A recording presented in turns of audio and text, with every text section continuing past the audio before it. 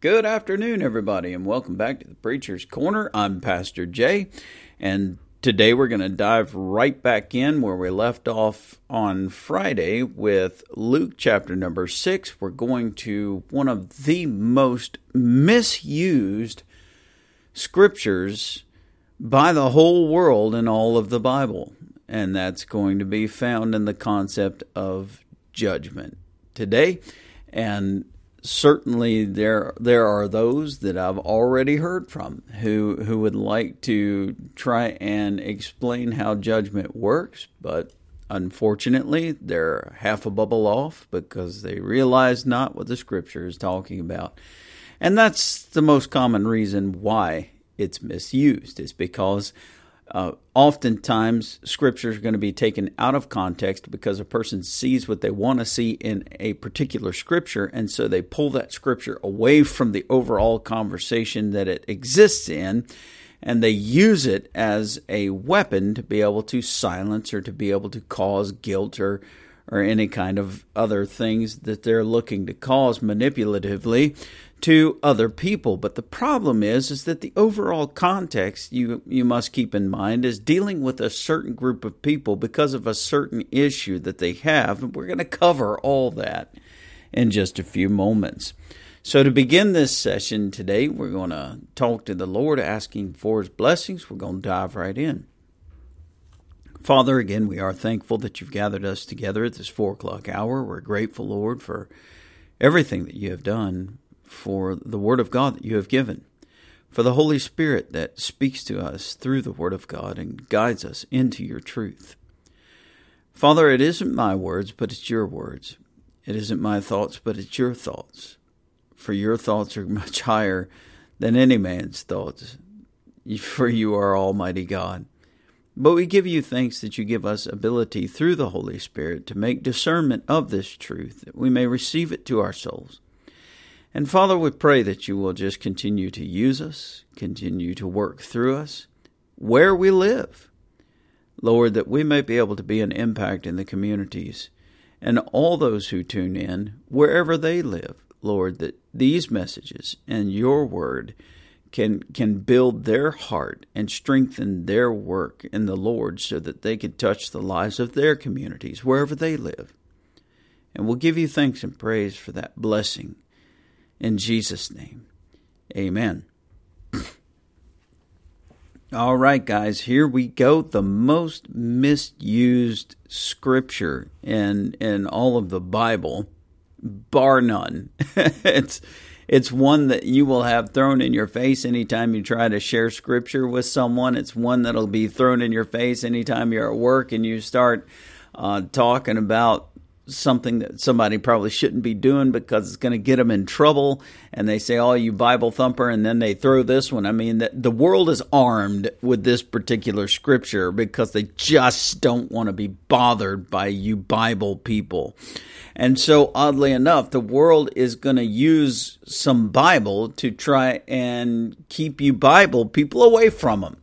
Well, it makes perfect sense when you consider the fact that Satan tried to use Scripture to pervert Eve in her thinking. And Satan has used Scripture when it benefited him to try and destroy others, such as try and knock Job through his supposed friends that would be barking at him about how he'd sinned and how he's got to get right with God in order to get healed by his illness. And they didn't realize that he was right with God, and that's why he had the illness. It's kind of frightening to think about that, but when you do submit yourself to God, these things can happen. I'm just saying. Your whole life becomes his possession, and your whole life becomes his story in that moment. And he's gonna testify his majesty through you, even if it means bringing you to a sickbed, even if it means that he's got to cause blindness in you, or you end up in a situation where you're in a hospital, or who knows? Jeremiah had to walk a trade route naked for 3 years. I mean, who knows right? Jonah got swallowed by a fish. Okay, he got spit out on the shore of the sea, and had to go to a people who would just as soon kill him, cut him up, and serve him for lunch, the Ninevites, than to deal with a Jew. I mean, who in the world knows what exactly God will do with us once we have surrendered our life to Him, once we have surrendered understanding that He is our life. But there's one thing that I know for certain, and that is that God will watch over you. He will keep you in perfect peace. He will keep you no matter what He puts you through. There's no question Job had to go through it. No matter what He allows to happen to you, He's still there. He's still caring for you. He's still watching over you, and He will deliver you. Period. He's going to deliver you. And so we've got to be a people that trust God. Once more, we've got to be a people that just put our faith in Jesus. We've got to be a people that live for God so that He can do His work. We're so afraid of His work because it gets in the way of our work, interferes with our stuff. So we come to this place where if old pastor comes up and he says, haven't been seeing you in the house of God for a while. The scripture, it does tell us not to forsake the assembling of ourselves together, as the manner of some is, like in Hebrews chapter 10:25. And you don't understand my circumstance. You don't know what's going on in my life. I mean, instead of going, you know what, you're right. Perhaps I've been paying too much attention to the things of this life, of this world. Maybe I just need to talk to you, preacher, because I've got some things going on in my life, and I kind of screwed up, and I need to get this right, but it cost me this, and so I had to work more hours, and maybe we just got to repent. Maybe we just got to change some of the things we're doing so that we can honor God with our life. But no, it doesn't happen that way. Oh, you ain't got no right to say whatever. You're judging me. Don't quit judging me. Or you walk up to somebody, trying to share the gospel and say, look, are you a Christian? And say, I ain't a Christian. I don't need your religion. You're judging me. I mean, right off the bat. Or you asking people, where do you go to church? Why are you trying? You got something against my church? You going to judge me? The Bible says not to judge. You can't judge me. There are so many ways. I mean, put in the comments. Anybody out there has been smacked with this particular verse, go ahead and put it in the comments. I would love to see that, because there are so many ways that this scripture, it just pops right out of the lost. It pops, out of the lost is one thing, but it pops right out of the rebellious saved. I mean, I think I hear it more aggressively out of the rebellious saved than I do out of the lost. I do. I hear it more from those who are kicking against the pricks, like Jesus would tell Paul it was really hard to do. I think those that are under such a heavy conviction of the Spirit, but they just won't quit. They just won't surrender to God. And it's those that this scripture is brought out. But who's Jesus talking to? Is it possible that all of this teaching that Jesus would be giving to His disciples would be in direct result of the activity that happened when He healed that one guy back in verses 6 to 11? You remember, he goes into the synagogue, and there the scribes and Pharisees are, and he has this man, and he seeks to heal his withered hand, and he asked the people, because he knows what they're thinking in their heart, and he asked them, is it lawful on the Sabbath day to do good? And then he asked, is it lawful to save life? And so he gets this guy to stand up, and he restores his hand. And in verse number 11, you see that they were filled with madness. They were just furious because Jesus trapped them. They have to admit that it is lawful to do good, because that's exactly what they're expecting all of their congregants to do, is good, by putting money in that box, but do good. Now, don't get me wrong. We're supposed to put money in that box because it is not to the Pharisees or the scribes or the pastors or anything else that we give that money. It is to God that we give that money. And so this is something that is Scripture, so it is right to do. But they had distorted what Scripture is because their love was for that money going into the box. And so they perverted the teaching of why that money goes into the box so that they could absorb all of it. And so Jesus comes in and he says, is it lawful to do good? Well, you can't say no. You have to say yes, otherwise you're a criminal. He says, is it lawful to save life? Well, of course it's lawful to save life. It is never lawful to destroy life. Never lawful. Now, man might have made abortion legal within his world, but it's not legal before God. And Christian, whose law do you follow? Do you follow man's law, or do you follow God's law? Well, let me give you a rundown. If you follow God's law, indeed he will keep you within the confines of what man's law is until man's law violates God. Then you will stand opposed to man's law. If you follow man's law, then very little parts of God's law will you keep, but majoritively you will oppose God through man's law. And so you'll find that you as a Christian, you've got to make this decision, because you're either going to be a Pharisee or you're going to be a faithful. That's how it comes down. And as a child of God, you've got to decide if you're going to follow God's law, be an obedient son or daughter of the King, or you're going to reject God's law because man said it was okay and follow man's law, and thus you're in rebellion to your King. You got to come up to that conclusion, and you got to figure it out, because riding the fence for the rest of your life is only going to get you into heaven and God saying exactly, who are you again? Just saying.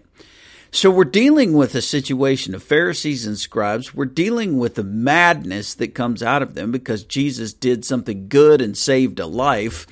And when it comes down to it, after all of these scriptures, a lot of people get kind of lost in this idea, because you've got Jesus calling his 12 apostles after he heals.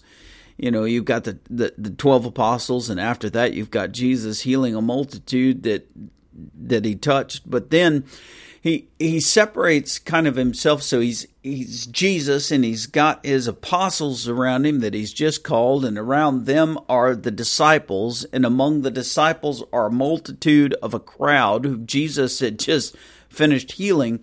And all of this is happening at one time. He begins to go into the sermon, as we would call the Sermon on the Mount, and he's instructing his apostles.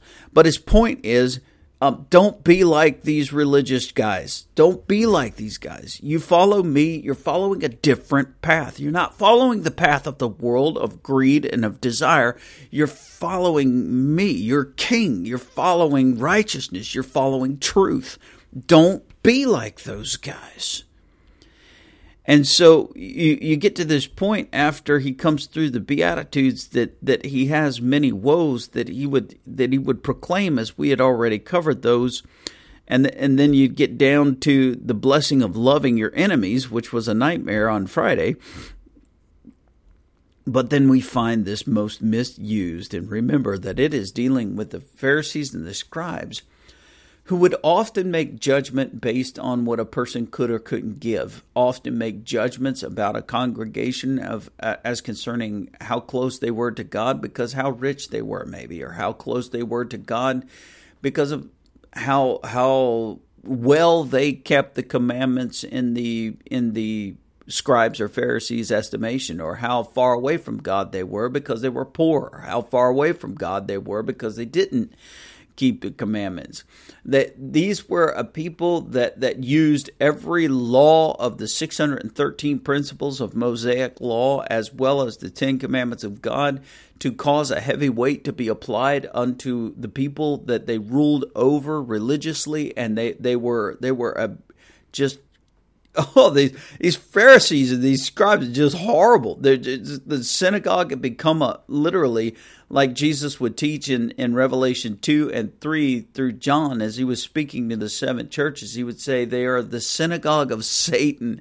I mean, it had come to this place where the only God that would be recognized within the synagogues would be the devil. It would be money, would be fame, would be greed, but it would not be Yahweh. It would not be God. And so their very principle of power that they held over the people was a power of judgment. And Jesus looked at his own disciples and he said, "Judge not." In other words, don't be like those Pharisees, making these judgments based on your own desire, based on your own power or your own perceived control over a people. Judge not. Now the point, "and you shall not be judged," is the very point that Jesus makes unto the Pharisees and the scribes yet once again in John chapter 12, as he refers to the people concerning the law. He says in John chapter number 12, beginning in verse number 46 and going down to verse number 50, he said, "I didn't come to the world to judge the world." And that is exactly why here in Luke 6, he's telling his apostles and disciples, don't judge the world according to your own will, according to your own ways. I didn't come to judge the world. He said, I came to save the world. He says, if any man does not believe in me, he says, there is one that judges him in the last day. The words which I have spoken, the same shall judge him in the last day.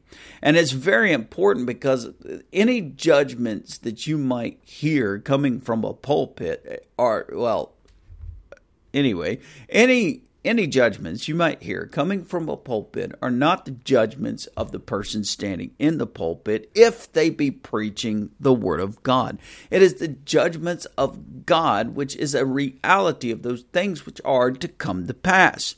And any time that you would have a brother or a sister pull you aside and say, look, the direction of your life is inconsistent with God's word, and maybe we need to get this right, repentance is necessary, and you flip out on them because you think that they're judging you, the reality is that it's not their intent to judge you.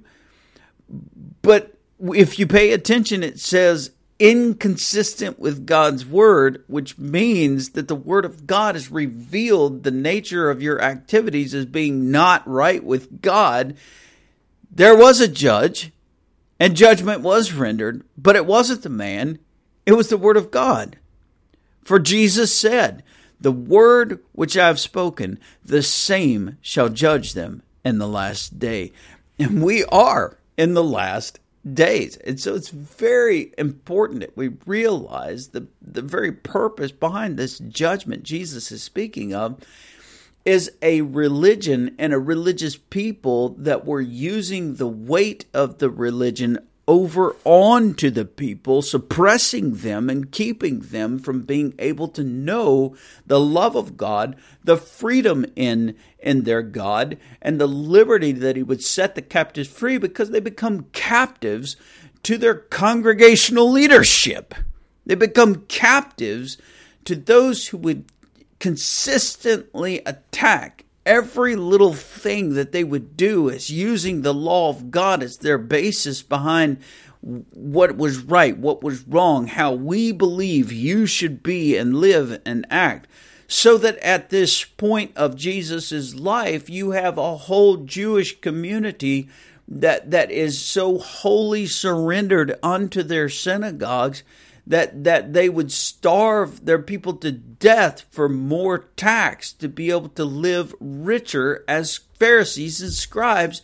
And the people would do it out of fear that God would send them to Sheol if they didn't give more. God would send them to Sheol if they didn't show up for for the parashas and for the synagogue, the Sabbath. God would send them to Sheol if they disagreed with their rabbi. God would send them to Sheol for every little thing as they've been raised and taught that God is this great, overwhelming, just monster that will crush them under the weight of the sin the Pharisees and scribes say that they're guilty of. And so Jesus comes on the scene.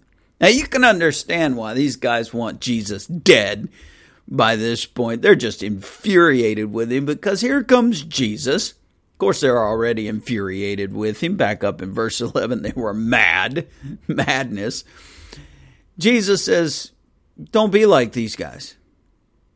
When I send you out into the world, don't do what these guys are doing. When I come into your life and you've surrendered your heart to me, we're not walking the path of the world. We're separating to God, my Father, your Father, as I have paid the price for your adoption through my blood. He says, judge not, and you shall not be judged. He says, condemn not. Well, those poor Pharisees and scribes, they had nothing left to teach but condemnation. They couldn't tell you about the love of God because that could set you free. They couldn't tell you about the peace of God because that would set you free. They couldn't tell you about the righteousness of God unless it be used in a framework to be able to bring his righteousness and his wrath together to keep you under the aggressive palm of the judgment of the Pharisee or the scribe or the rabbis, the synagogue.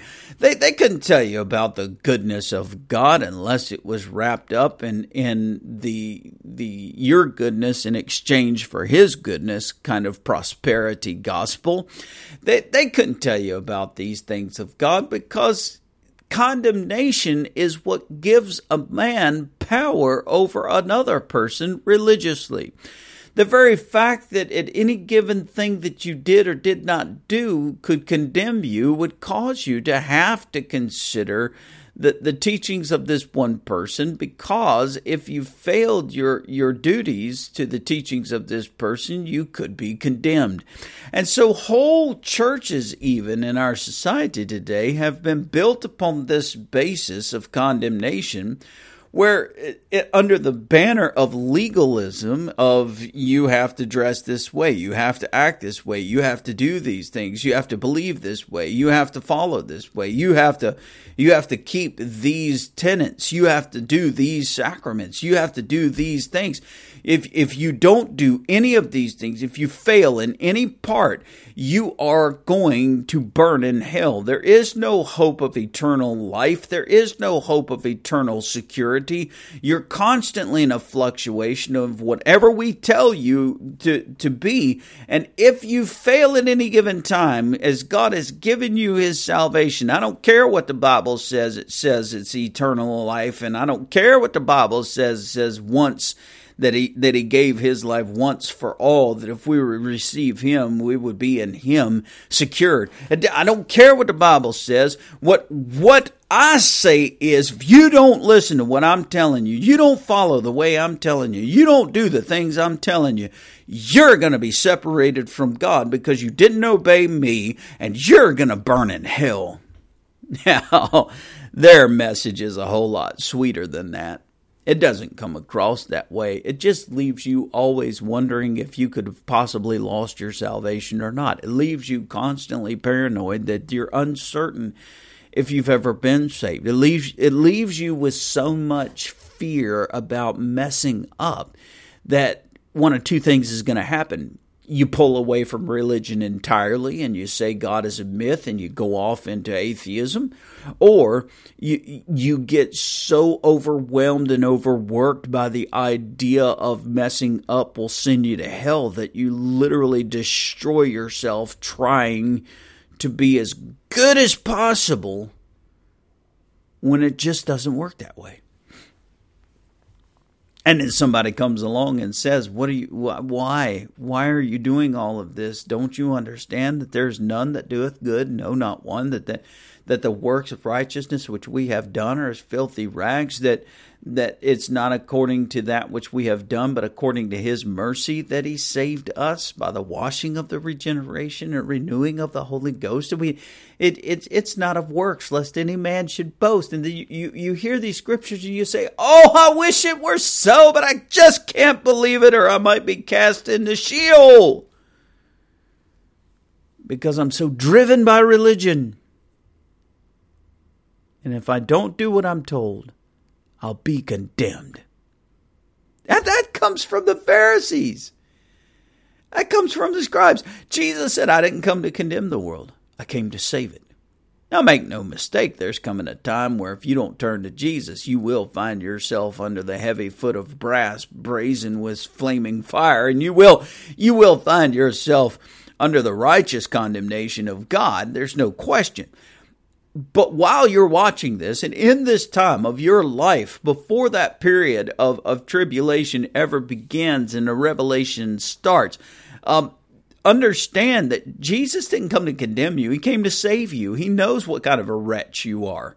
He knows what kind of a detestable creature that you have been. He knows the sin of your heart. He knows the sin in your life. He knows every single thing about you. And he isn't going to condemn you, but he wants to save you. He wants to release you from your debt of sin. He wants to wash you clean and make you whole. He wants to deliver you because God loves you. God loves you. So he wants to save you. He didn't come to condemn the world. You find it in John 12. You find it in John 3, right? 17, the famous 16, God so loved the world. The famous 17, it ought to be just as famous. For God didn't send his son into the world to condemn the world, but that the world might be saved. And so it's very important to understand that God's condemnation does not come upon us because he's trying to just beat us to dust. The condemnation of the scripture comes upon us because of our rejection. Because of our rejection of God. It is not God who has rejected us, therefore he's condemned us and he's going to crush us. His condemnation comes against those who stand in rebellion to his crown, those who stand in rebellion to his authority, and those who stand in rebellion to his will. So as he's come to save and you reject that salvation, then indeed naturally his condemnation must come upon you, because the only hope of escape from him is Jesus. So run to Jesus. Escape the condemnation. But man can't condemn. What is one sinner going to condemn another sinner for? Sin? Think about that one for a second. But a person who has received Jesus and has studied the Word of God and can see the wayward direction of a person's life, would it be more wrong for them to not bring out the wayward things of a person's life and according to Scripture? In other words, bring Scripture to the life of someone and explain the wayward direction of their doings? Or just be silent and let them die in their waywardness and suffer the consequences of judgment from God? And of course, that child of God, knowing that their brother is in a direction of error and not saying, look, this is the wrong way, that both of them would have to face judgment? Or would it be more correct for this brother who has seen this wayward direction in the other to go to them with Scripture and the love of God in their heart to say, look, brother, this isn't a good direction you're going in. You're separating yourself from the family of God. You're separating yourself from the church. You're separating yourself from Jesus and doing these things that you're doing in this direction. You really need to stop this and return. Now, obviously, that's the thing to do because the Bible says it. And he says you could restore a brother unto the Lord. You could restore one unto yourself. And it's like, this is what we're commanded to do by God. And it's not our judgment, but the Word of God that is our guide to be able to help each other get on the right path. Because how many of you, when you got saved, are going to be absolutely perfect? How many of you that got saved have never gone wayward with God? Have never departed like for even an hour from God? I mean, we all need help in this walk called the Christian life. We need it. That's why the church exists. Why Jesus built this church is because we need each other to be able to be a check for each other. Because there's going to be times when my brother or sister is going to be getting wayward and I need to tell them about what's going on and through the Word of God bring them back. And there's going to be times when I get wayward and people are going to have to reach out to me and say, hey, the Word of God's, we've got to get you back. And we work with each other and we care for each other and guys, this is part of this work. And the judgment is not mine. It is the Word of God. The condemnation is not mine, but only to God alone. And so what I've been given to do, what you've been given to do, and what all of God's children have been given to do is love each other. It's so tough. So tough, isn't it? He said, condemn not, and you shall not be condemned. He said, forgive, and you shall be forgiven. We've got a funny concept of this idea of forgive. With it in a manipulative sense. And mankind are master manipulators. Make no mistake. Mankind are amazing. We can bend anything to our will, if we so choose. Now, some people are not as good at it as other people, without question. But every human being has a position of manipulation within their spirit, because it is the very nature of manipulation that is transferred from the very beginning of manipulation in Genesis chapter 3 between Eve and Satan, between Eve and Adam. And it just keeps going forward to you and I today. Hallelujah. We see that manipulation happening on just off the ark with Noah. We see that manipulation continuing through with Lot and his two daughters. We see that. Just all through the Bible, we see this power of manipulation, even among God's children. Through Scripture shows that clearly.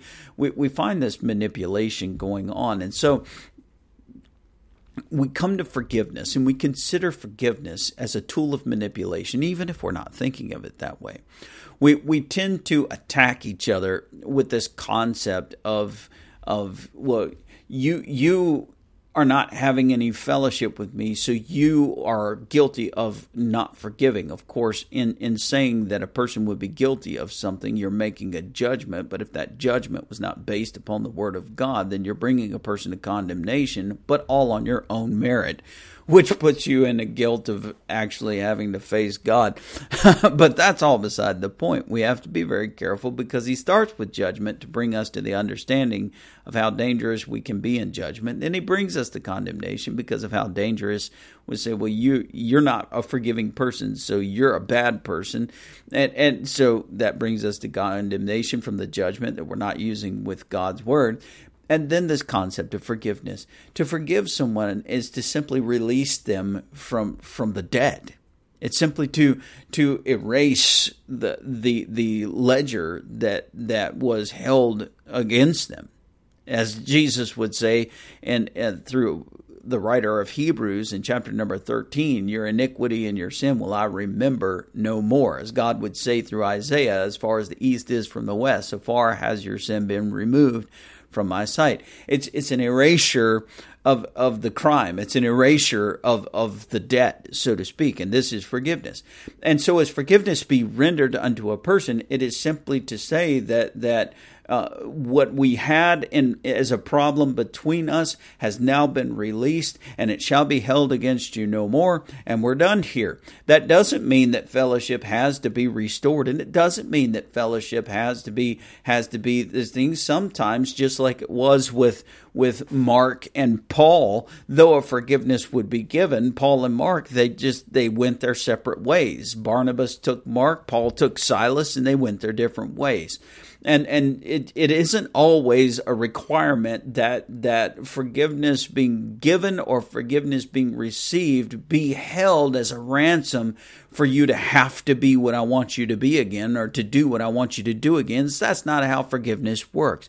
Forgiveness is the release of the debt. Now, if a reconciliation is able to mend at the point of that forgiveness, then amen. If a reconciliation cannot be mended at that point, amen. Just go your separate ways, because it's done.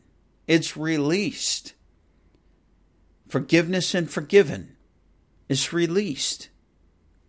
And that is so beautiful on our side, because it means that we no longer have to carry the load. We no longer have to carry the burden. We no longer have to carry the internal struggle of what has happened. In whatever, and it's so funny about forgiveness. We think people owe us forgiveness for a perceived wrong that's been done to us that wasn't a wrong to begin with. Or perhaps we wronged somebody else, but we feel like that they wronged us.